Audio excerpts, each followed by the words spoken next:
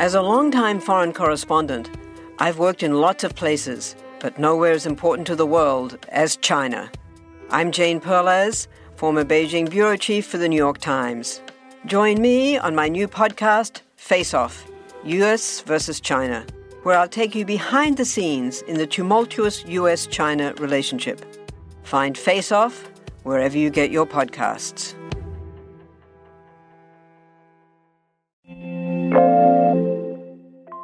Polestar's second concept car is a convertible with a drone inside.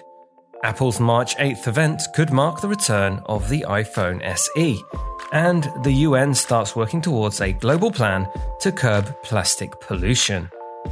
This is your Daily Tech Briefing, the morning edition. It's Thursday, March 3rd. From Engadget, I'm Bureau Chief Matt Smith.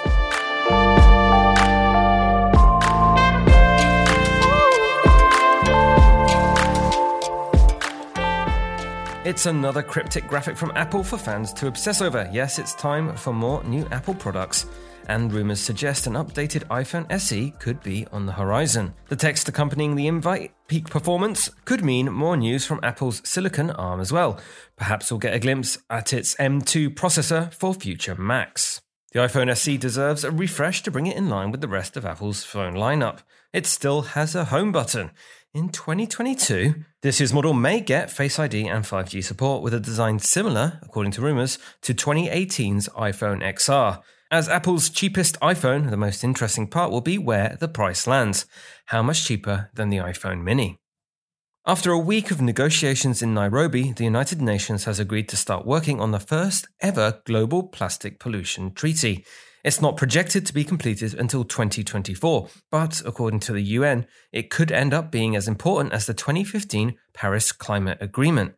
In 2019, the organisation found that plastic pollution is 10 times worse than it was in 1980.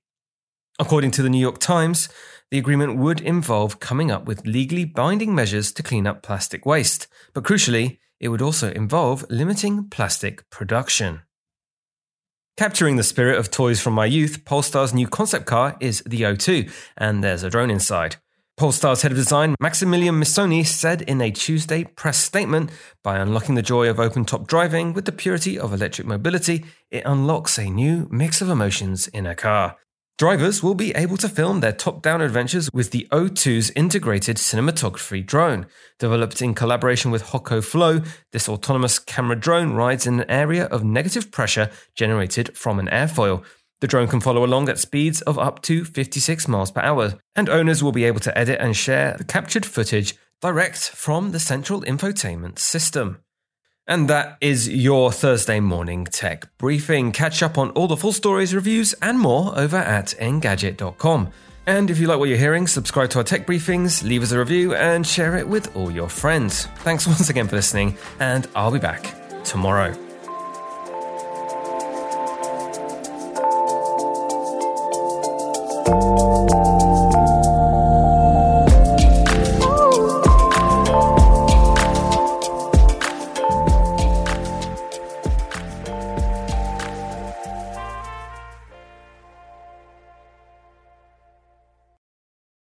Want to learn how you can make smarter decisions with your money? Well, I've got the podcast for you.